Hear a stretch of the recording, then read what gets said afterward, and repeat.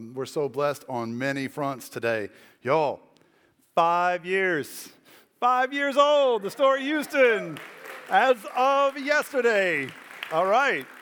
So 5 years ago, yesterday, February 22nd, 2015, we celebrated our very first official worship service in the gymnasium across the parking lot, and a lot was different back then in many ways. And I just remember that day just feeling so nervous and scared and not sure of what was going to happen, and thinking about how God has come through again and again. It really is, I think, cause for celebration. Now listen, I will be confessional here and tell you, celebrating and looking back is never a strong suit at the Story. We don't do that well. We just go right on to the next thing, and that's kind of our MO. But it's really important at times like today to look back and be grateful for all the ways that God has come through, because we have made a ton of mistakes. We have messed up in 1,000 different ways, but He still is faithful. I was looking this week at our projections. We had a pro forma projection sheet that every church planter has to fill out in order to prove yourself, right? So you want people to invest in your church plant, and so you tell them, hey, we think by this time we can have this many people and make this much of a difference. And 5 years ago, we filled out a pro forma projection sheet that said we expect by the end of year 5 to have 500 people in worship and to have baptized 150 people. Well, y'all, this is the end of year 5, and we are welcoming well over 900 people for weekend worship, and we've baptized over 400 people. And so God's good. He's faithful. I'm telling you, it is. And again, I just can't express how little we know about this work. It's not a master plan. It's just God at work. And it is a beautiful thing to behold. In spite of us, sometimes He does the greatest things. I will say it has been a little bit of a whirlwind. It does feel like this 5 years has taken more than 5 years off my life because of the stress and the work. And somebody sent me this meme that I thought really resonated with my heart. It says, "Who said pastoring a church is stressful? I'm 42 and feeling great." And when I look in the mirror, I see something real similar to that. And I'm not even 42 yet, but I feel beyond it. It's a stressful life sometimes. But, even that is just us and our own expectations and our own, shame working itself out. And that's not God. We do that to ourselves. And it has been a truly beautiful journey. I would not change a thing. Not a thing. Because I look around at what we're able to do here and look at the thousands of lives that have been changed by something that started 5 years ago today. Thousands of lives changed.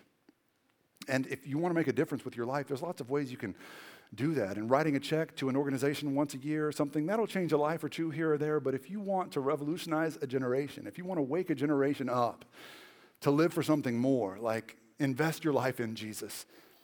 Give your life to Jesus and then inspire others to do the same. That's how you make generational change in a world that just seems to be, chasing after one empty thing after another. Chase after Jesus and inspire others to do the same. That's why we claimed this mission 5 years ago. That's why we're still about this mission today, to inspire non-religious Houstonians to follow Jesus, plain and simple. We don't program, plan, or preach anything else other than what does this. Anything that a normal church would do that would, cater to the members and all this stuff, we don't do any of that. Membership here does not have its privileges. It just has more work. And so we're really about this mission through and through, and it really permeates, I think, our whole community. And I'm grateful for that. I'm grateful for all of you and for this mission that we share. That mission of making disciples is what we are about at The Story. It's also, in particular, what this series of messages has been about that we've been working through for a month now. This is part 5 already of Chasing Hope. And the point of this series is to really dissect the lives of the men and women who followed Jesus in real time when He really walked the earth, right? So there are these people that left an old life behind completely to follow Jesus and pursue a new life in Him. And so we're asking 3 questions each week about the life we're dissecting. Who were they? What did they leave behind to follow Jesus? And what difference did it make? And today we're going to be doing the same and asking the same kinds of questions. So y'all have study guides. You can pull those out and get those ready. And if you're watching online and worshiping with us online, I want to thank you for doing that and for being here with us. Wherever you are, we love you online as well. We hope that you feel the love in this room right now. It's big. And the celebration today is huge. And we wish y'all were here in person, but thank you for joining us wherever you are. And we're going to be digging into this message now. The person we're going to be talking about today, unlike the first 4 disciples we dissected, the person we're talking about today is a woman. So her name is Mary of Bethany. And I want to make sure that we don't fall under any false conclusions here, that the entourage following Jesus around was a boys' club. It was not.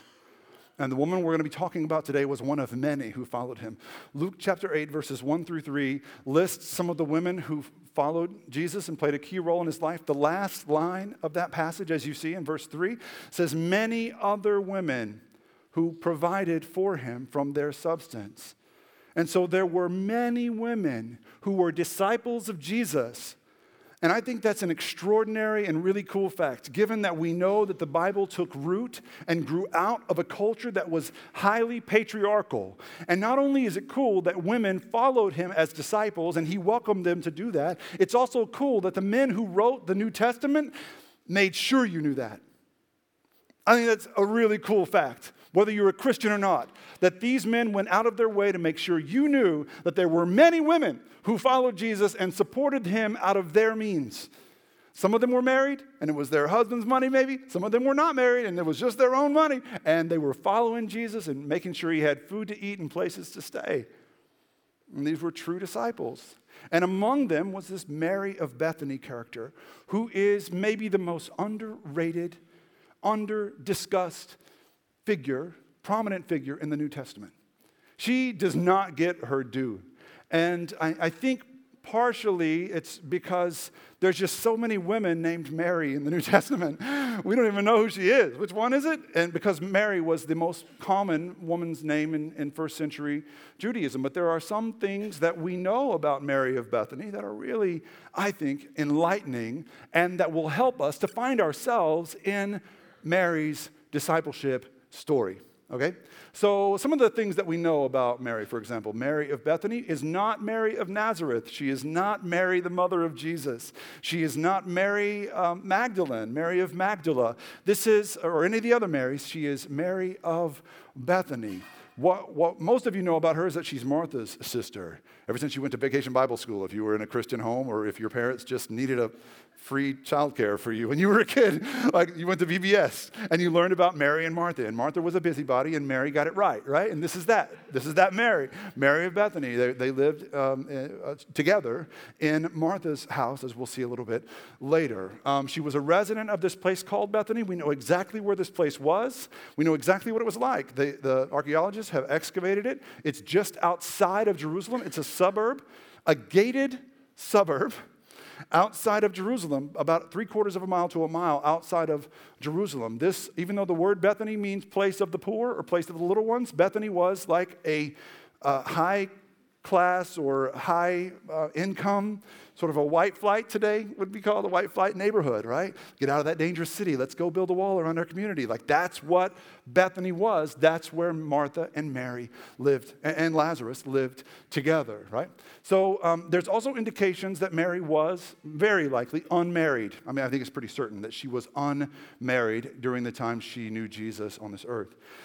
So that had implications. It was, again, a patriarchal culture. So for a young woman like Mary, I assume Mary was a younger woman, but she was of age to get married. The fact that she was not married would have been shroud of shame that she carried around, hovering over her everywhere that she went, because the only way, and I'm not exaggerating, the only way for a woman in the first century Judean world, the only way to prove your worth was to get married and have babies, was to attract a man, be attractive enough in some form or fashion to land a husband and then to produce babies, right? That's the only way that you showed that you were worth anything at all when you were a woman. And so Mary had neither of those things going on. Just tuck that away and hang on to that as we learn more about her life. Not only was she unmarried, it's also pretty clear that she and her family were wealthy. There's several clues to their wealth, not just that they lived in Bethany. There's other clues as well. They had their own family tomb, for example, which only the highest of income families had their own family tomb. And there's other indications as well that we'll see in a minute.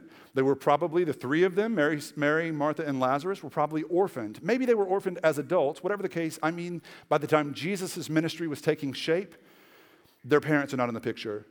Martha, a single woman, another single woman, should not have a house of her own if both parents are alive. And so both of their parents were probably gone. And finally, I think it's just important to note that Mary of Bethany was a prominent disciple. She was not in an auxiliary role. She was not sidelined in any way. She was a prominent disciple. The New Testament writers make sure that we know who she is. They made sure that we know more about Mary of Bethany than we know about 9 of the 12 disciples. Think about that. We know more details about Mary of Bethany's life than we know about 9 of the 12 disciples. And I think that's on purpose. And I think we should pay attention to who this woman was and learn from her life. And so that's sort of laying the groundwork. Now there's 3 stories I want us to work through together. You got your minds on? You ready to do a little work with me? Let's do a little learning. Even if you're not a believer, I hope you find this interesting. There's 3 stories about her life in the New Testament that really tell us who she is, what she gave up to follow Jesus, and what difference it made in her life. The first one I'm not going to spend that much time on. If for no other reason than the fact that we've had 2 whole sermons preached on this one story in the last 6 months. And I don't just want to beat it to death. I don't want to bore you. If you've been around for the past 6 months, you've heard about the story of Mary and Martha and the day that Jesus and his disciples came to town. So they went into Bethany, probably on their way to Jerusalem, and they crashed at Martha's house, where Mary also lived. And this was before the other stories. This is like the introductory story to Mary and Martha. Lazarus isn't really mentioned in this story. So anyway, the idea is that Jesus and his followers go to Bethany and they need a place big enough for all of them to get some rest. And it's kind of like last week's story where we looked at Zacchaeus. He had the biggest house in Jericho. Jesus and his followers needed a place to stay all together. He had the biggest house, and so they stayed at his house. Some people think Jesus had a problem with rich people. Jesus leveraged his relationships with rich people to grow his ministry. And so he had rich people following him, he had poor people following him, and he did warn rich people about the dangers of riches, which is important, but it's not like he didn't have any rich people following him. There were all kinds of people chasing after Jesus. And Mary and her family were some of the wealthy ones. And so Jesus and his disciples stay at Martha's house. Now, this would have been a lot of people. If you think about Jesus, his disciples, his other, the multitude of people that were following him, their families, probably over 100 people staying in one house. And Martha and Mary lived in a culture in which it was customary for women, especially women, to provide hospitality. The basics would have been bread for everyone, water for everyone, to drink and water to wash their feet, in a place in time which there was no running water. That's a lot of work, chasing the water at the well and bringing it back, and there's a lot of work involved there, and baking bread for everybody, having oil to anoint people's heads, and all this stuff that they would have been expected to do, these customs, these conventions that women did. And Martha, dutiful Martha, she got to work, right to work. She was just slaving away, making sure everyone was comfortable, making sure everyone had bread, making sure everyone had some wine, some water. There was using a coaster on the furniture to put no rings on my furniture. And she's getting it all done. And Mary, her no-good little sister, does nothing. She just camps out at the feet of Jesus. She sits there, taking the place of a disciple. That's where disciples sat, and she soaked in his words.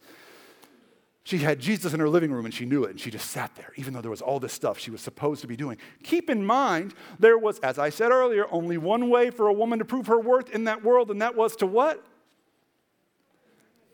Get married, attract a husband, and have babies. She had a house full of men, many of whom we can presume to be single. All kinds of potential suitors. Mary, this is where you show how good your bread is, how nice you are, how you can run a home and make everyone comfortable. And she's just sitting there. This could be an opportunity to prove herself, to find a man.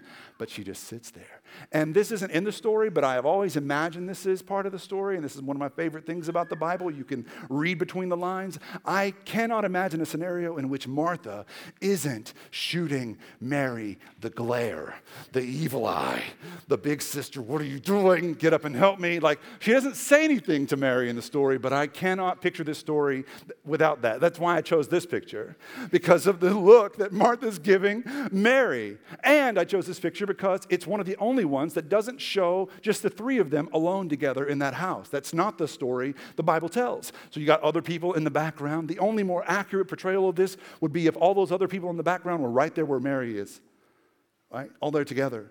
Most of them men. Most of them expecting the Marys of the world to get up and serve them. My feet are still dirty. My tongue is still parched. My belly's still empty. Woman, what are you doing here? And so, you've got Martha judging Mary. But I imagine in the real story, you also had a room full of men judging Mary. Who is she? Who does she think she is to sit where a male follower of Jesus was supposed to be sitting, right? And so this is where the story picks up. Martha then complained to Jesus. This is in John 11, 17 to 22. And y'all, all these passages are going to be on the back of those study guides if you like to have it in your hand or on the screen. This is John 11, am I right? John 11, 17 to 22. No, I'm sorry. I skipped one. I'm sorry. That's the next one. Luke 10, 40 to 42 is this one, where it says, this Martha, came to Jesus and asked him, Lord, don't you care that my sister has left me to do the work by myself? Tell her to help me. And Jesus goes, Martha, Martha, which always makes me think of the Brady Bunch. Martha, Martha, Martha. The Lord answered, you are worried and upset about many things, but few things are needed, or really only one. Mary has chosen what is better, and it will not be taken from her. Wow. So the story doesn't tell us what happened next after that. I would venture to guess, based on my experience with humans, that what happened next is not that Martha went to Mary and apologized and said, you've been right all along, I'm sorry. I think the way this ended was probably with Martha going back to the kitchen and slamming the cabinets a little harder and banging the pans together a little harder and making sure everyone knew she was the only one doing anything. Her no good sister is in there, just being lazy. And I think that's probably how that ended. But luckily, that story is not the end of the story the Bible tells about these two sisters. Story number 2 has to do with the death of their brother Lazarus. Lazarus had been sick for some time, and Mary and Martha, when their brother was getting closer to death's door, sent word to Jesus saying, come and heal him. Jesus and Lazarus were tight. They were like really, really good friends. So they said, come and maybe you can heal our brother before he dies. But Jesus doesn't come right away. He hesitates. He waits. And because he waited, Lazarus died. It was too late when he got to Bethany. This is the story as it picks up in John 11, chapter 11, verse 17 to 22. On Jesus' arrival, Jesus found that Lazarus had already been dead in the tomb for 4 days. And the reason that's significant, if you're a church rat, you know this, but some of you may not know this. Jews in the first century believed that a dead person might actually, by some miracle, come back to life within 3 days of their death. And I think that could be that people had been healed in the past, but also there might have been some kind of medical, comatose situation. They didn't know what to call it. We call it like a coma or something where someone appears to die, and then they're alive. And they had seen that happening within the first few days, but they had this idea that on the 4th day, it was too late. Midnight of the 4th day, you're done. That's it. And Jesus showed up on the 4th day. So it was too late. Now, Bethany was less than 2 miles from Jerusalem, and many Jews had come to Martha and Mary to comfort them in the loss of their brother. All right, so some of you grew up in cultures where the same is true, right? So you might have grown up in a small town where the custom was whenever your loved one died, people filled your house with love and themselves and their casseroles and their cakes before the coroner even came for the body. I grew up in a place like that. And so some of you know a little bit what that's like, but what you need to hear here is that Martha and Mary's house is full of people. Now, when Martha heard that Jesus was coming, she went out to meet him, but Mary stayed home. Lord, Martha said to Jesus, if you had been here, my brother would not have died, but I know that even now God will give you whatever you ask. All right, so picture this. You remember story 1, right? Their house was full because Jesus and his entourage were coming through town. Story 2, which happens after that, again, their house is full, but for different reasons, right? Their house is full now because it was the custom for family and friends and neighbors to descend upon the house of where the loved ones of the deceased were, to make sure they don't suffer and grieve alone. And if you've ever been in that situation, you know that feels nice to have people come over and feed you and take care of you and make sure you're not grieving alone. It's nice, but it's a double-edged sword. If you've ever been in this situation, you know after about 20 minutes, you kind of want them to leave. You know, there's only so much you can take, and you kind of wish they would just leave you alone, and you just kind of nudge them out the door. These people were here to stay. A full house of people yet again. And so the same social conditions and conventions applied. Mary and Martha still were ultimately responsible for the hospitality of all their guests. Yes, they were bringing cakes, but they still had to use coasters. They still needed water to drink. They still needed to know where the bathroom was or whatever that situation was like. People still needed to be looked after. And so the same pressures applied. But listen, pay attention. Something has changed. Since story 1 into story 2, something has changed in the heart of Martha. And something has also changed in the heart of Mary. We'll get to her in a second. But especially in Martha's heart. Because look, in the first story, house full of people, she cared about nothing but making sure she did her job. She did her duty as a woman in that culture. Jesus was like the last thing on her mind. But between story 1 and story 2, something's changed in Martha. And the minute someone tells her Jesus is outside, she leaves her house full of people to go and be with Jesus. Martha learned from Mary. And Mary's heart changed too. And you have to look real close to see this. But Mary clearly doesn't need to keep Jesus to herself. And this, I don't want to read too much into this, but Mary says 4 sweet words, right? It says 4 sweet words in this story about Mary. Mary stayed at home. Mary stayed back and let Martha go be with Jesus this time. Whereas she took that place of honor last time and made Martha do the work, this time she stays back and lets Martha go. I think that's the coolest thing ever. And I also like to imagine that there was also an exchange of looks in this story, just like there was in the first story. But instead of Martha, it was Mary. And instead of condemnation, it was affirmation. It was a knowing, a head nod toward the door. Martha, sister, you go. You go this time. I've got this.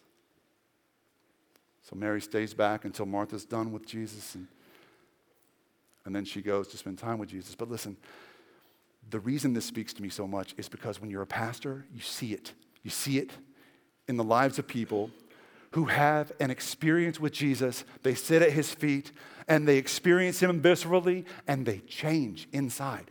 And the change is you become less selfish. You don't need to keep Jesus to yourself. In fact, when you have that experience with Jesus, what you really want is to facilitate other people's experiences with Jesus. And you will do anything. You will hang back. You will do the dishes. You will do the work. You will make sure that the paths are straight for other people you care about to experience him the way you did. Are you following me? You with me? So Martha hangs back. She takes care of everything so that Mary hangs back so that Martha can go. I see this. I see it all the time, like in the lives of our staff. I don't brag enough on our staff at the story. It's our 5th birthday, so I think I will. And we started the story, and we had 2.5 staff people, 2 full-timers and 1 part-timer. And now there's like 17, 8 and 9 full-time and 8 part-time or something. And man, these staffers have all experienced Jesus in such a visceral, emotional, and real way that they have given up so much so that y'all's paths are straight, like many of you, right? And so they, for years, given up their weekends to work at a church, given up probably what they could be making elsewhere to make what we pay them. Like they're all extremely talented, desirable staff people in any industry, right? Like people would want them, and yet they do this for a living because they want to make it possible for you to experience Jesus the way that they have. And it's not just our staff, it's our volunteers and our team leaders. Y'all hug a team leader when you see them because it's not easy it's like herding cats with some of these teams, and they show up here early and they leave here late. And you know, y'all have families, you have jobs, you have places to be and other priorities, but you give and you give and you give because you want to push people toward the experience with Jesus that you've had. And it's not that it's not that you don't crave that anymore. You still crave Jesus and you want more of him, but you're okay with others having the priority. And Mary was okay with that. At the end of the story, she still has her moment with Jesus. Martha comes back and she's like, okay, you go now. And they like high five and she goes out the door. Martha goes in the door and Mary goes to see Jesus. And there's this beautiful exchange at the end of the story. It's verses 32 to 37 in John chapter 11. When the Jews who had been with Mary in the house comforting her saw how quickly she got up and went out, they followed her, supposing she was going to the tomb to mourn there. So Mary was broken up, right? And they just thought she needed to be close to her brother again. And so they followed her out the door. And when Mary reached the place where Jesus was and saw him, she fell at his feet and said, Lord, if you had been here, my brother would not have died. And when Jesus saw her weeping and the Jews who had come along with her also weeping, he was deeply moved in spirit and troubled. Where have you laid him? He asked. Come and see, Lord. And they replied, and Jesus wept. You see how emotive, right? How vulnerable, how expressive and affectionate Mary's love is for Jesus. And Jesus' love is for her as well. You know, it's funny in this story, like I almost picture Jesus like with Mary, like most men in this room would be with a woman you care about when they start to tear up and you're like, no, honey, no, it's fine, don't cry. If you cry, I'll cry. Because then Mary cried and then Jesus cried and it just broke him up to see her that way. When she cried, he cried. Listen, when you cry, he cries. His affections for you are as real as they were for Mary. Many of us just don't know it because we've never been led to experience Jesus in an emotive way. If anything, we mistrust emotion in our faith life. We just want to think it through. Let's have a nice time. Let's kneel and get up and kneel and get up and kneel and get up and say the words and go home. But listen, Jesus is as real now as he's ever been. You can experience him that way. Many of us are just afraid to let go, if we're honest. And I spent most of my life not experiencing him that way. And then I did, and everything changed. And now I want that for everyone. Mary viscerally, emotively loved Jesus, and he loved her the same in return. Story number 3 is known as the anointing of Jesus at Bethany. All right. The anointing of Jesus at Bethany takes place 6 days before Jesus' arrest and trial. So he's on his way to Jerusalem. He stops off in Bethlehem on the way. In Bethany on the way, because it's again just outside the city. And he stays again with Martha and Mary. This is from John 12, and let's just look at this together. Y'all know how much I love John. John's always throwing us little hints and little jokes, and you'll see those in this passage too, even though it's a serious and somber time. 6 days before Passover, Jesus came to Bethany, where Lazarus lived, whom Jesus had raised from the dead. So, back to Bethany, and there's Lazarus there, all right? So Lazarus is a trophy now, right? Jesus raised him from the dead, and everywhere Lazarus goes, it's like a witness to Jesus' glory and power, right? And so Lazarus is there. Did you know that the enemies of Jesus wanted to kill Lazarus before they wanted to kill Jesus? Because he was proof of who Jesus was, in addition to being a friend. So here it says a dinner was given in Jesus' honor. Martha served while Lazarus was among those reclining at the table with him. Now check it out. John just throws those 2 words in. Martha served. Do you get it? He's like, of course she did. I think that's the indication. Like, why else would you say that? Martha served. She was a Martha, and Lazarus was there too. And then Mary, sweet Mary, took about a pint of pure nard, an expensive perfume. She poured it on Jesus' feet and wiped his feet with her hair. And the house was filled with the fragrance of the perfume. One of the disciples, Judas Iscariot, who was later to betray him, objected. Now listen, it says Judas here. In the other Gospels that tell the same story, it says several of the disciples. So who knows? Maybe John was one of them, and he just wanted to write himself out of that part of the story. He's like, it was Judas, guys. It was Judas. Don't worry. Whatever the case, it was several of them. But in this part, Judas objected, saying, why wasn't the perfume sold and the money given to the poor? It was worth a year's wages. He did not say this because he cared about the poor, but because he was a thief. As keeper of the money bag, he used to help himself to whatever was put into it. Again, John never pulls any punches. Leave her alone, Jesus replied. It was intended that she should save this perfume for the day of my burial. You will always have the poor among you, but you will not always have me. So Jesus here is saying this is intended for my burial, which would happen within the week. And a pint of perfume is a lot of perfume. And I would imagine Jesus carried that aroma with him into Jerusalem and to the cross and to the tomb. But let's talk about Mary. What is a woman like her doing with a pint of fragrance worth a year's wages? Mark tells the same story. He tells us exactly what it's worth. He said it's worth 300 denarii, 300 days' wages, which is about a year's wages in that time. Okay? What is Mary doing with that much perfume? What's her plan with that much perfume? I've heard preachers sort of play around with this and wonder if maybe Mary of Bethany was a prostitute, because what other kind of woman would need to smell good all the time? She needed to attract her clients, right? There is absolutely no indication that Mary of Bethany was a prostitute. None. In fact, there's all kinds of indications to the contrary, right? And so what else then could this be? I think the evidence is all pointing toward the fact that this bottle, this alabaster jar, as another gospel says, of this nard, this spikenard worth a year's wages, was Mary's dowry. Right? And what else would it be? A year's wages of perfume? Like, this was a dowry. It was intended, in an ideal scenario, the father of the bride-to-be would take it and try to entice a potential suitor to marry his daughter with this. Look, a year's wages worth of this perfume. You can do whatever you want with it. Take it, and take her too. Like that kind of thing. And yet, Mary's father was gone, and so it was up to her to marry herself off. And here's Mary taking her dowry, something so precious, and just, in Judas's eyes, wasting it at the feet of Jesus. If you're not going to use it to get married, Mary, sell it to us or give it to us and we can sell it for the poor, Judas said, right?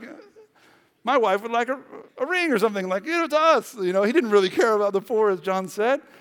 But you always see this kind of response from religious elite types. Right? It's not just Judas being Judas. All religious elite types are offended by this kind of extravagant show of worship. Right? Mary offended their sensibilities with her extravagant show of worship. And listen, it was extravagant. What is she giving up? If we're going to talk about what Mary gave up to follow Jesus, she is freely, without being compelled or coerced to do it, she's giving up her future as a wife. What is she saying with this, guys? She is saying that there is no man on this planet who is as worthy of this as Jesus is. There is no man in this world that I want as much as I want Jesus. And any man who comes into my life to be a husband of mine is going to have to come to Jesus with me. She is rocking the boat. She is saying all the metrics y'all have given me from measuring my worth in this world mean nothing to me now. All that matters to me is what this man thinks of me, and he loves me. And so I give him all that I have. And she didn't give that much to Jesus because some pastor told her to or because of shame or guilt, but just out of love. And listen, I'll just tell you, I was convicted this week because it occurred to me that in our preaching sometimes, whenever we talk about a male character in the Bible, the assumption is that everybody in the room, men and women alike, should try to aspire to be more like that male character in the Bible. But whenever we have that one week where we have the Talk About the Woman week, it's like that one's just for you ladies. Women in the room, pay attention, you become more like her, and we men will wait for the next week where we get back to talking about men. Listen, I need to be more like Mary of Bethany, and I am a married adult male. And I hope that you single women hear the message that Mary of Bethany is sending. I do hope that you hear that there is no man in your life who is as worthy of your deepest affections as Jesus is, so give him your most precious self. But I hope the rest of us hear him too. I hope we all hear this message too, because it's not just that one social convention of finding a husband and having babies that we all bow the knee to. We all bend the knee to different social conventions. Every one of us are chasing empty, false idols. And eventually we pay the price for it because all of our lives we've been told, hey, climb that mountain. And when you get to the top of that mountain, you'll be happy. You'll be fulfilled. You'll have the whole world when you climb that mountain. And then you get to the top of that mountain and you're just exhausted and you're empty. And there's nothing there for you. And they tell you, reach this amount of wealth and you'll feel good and secure and safe again. And you reach that amount of wealth and you're as insecure as you've ever been. Or get a house like that person and your family will be happy and respected. And you get a house like that and your family is empty and at odds. And get a car like that person and you'll have status. And you get a car like that person and all you can think about is the car that person has. It is an empty hamster wheel of a chase that leads you nowhere. And we all know it, but we all are committed to it. And so Mary of Bethany speaks to my heart, even as a pastor. Build a church like this. Reach that number. Have this amount of views online. Who cares about all of that? All that matters is Jesus and giving my deepest affections to him. That's truly all that matters. And he is truly the only one worthy of your sacrifice. And he will never coerce you for it or judge you into shaming you to give. He will just love you until you give out of the wellspring of love in your own heart. Men and women, young people, whatever you've been chasing because the world told you to chase it, I'm calling you out to rethink that today. And I want to ask you a question in light of our conversation about Mary of Bethany. When was the last time your affections for Jesus were on display to the extent that people found it offensive? When was the last time that people were offended by your affections for Jesus? And Christians are really good at offending non-Christians, like secular types, right? And that's all right. Your love for Jesus will always be offensive to some secular people. I'm saying, when was the last time you loved Jesus so much that people in the church found it arresting? It was believers, disciples, who were offended by Mary of Bethany. When was the last time religious people found your devotion to Jesus bizarre? I was reminded between services, this Wednesday is the beginning of the Lenten season. It's been a long time since I've been in a traditional church setting, so I kind of forgot, if I'm honest. I know about Easter, but oh my goodness, Lent snuck up on me. This is the perfect time to be talking about this. This is the perfect time as a Christian to think about what is in your alabaster jar. What have you been valuing and saving up for some future goal? What misdirected aspiration are you ready to pour out at the feet of Jesus? Because only he is deserving, and only he will give you any kind of return on the investment of your love. I don't know about you, but I want to be more like Mary of Bethany in all of her courage and all of her affection and her willingness to rock the boat. I pray that you do too. Would you join me in prayer? Lord Jesus, continue to challenge us, because some of us are tempted right now to think, and I feel it in the room right now, some of us are tempted to think, well, Mary of Bethany had Jesus right in front of him and in front of her, and we don't. Remind us right now that you are as present here and now as you have ever been.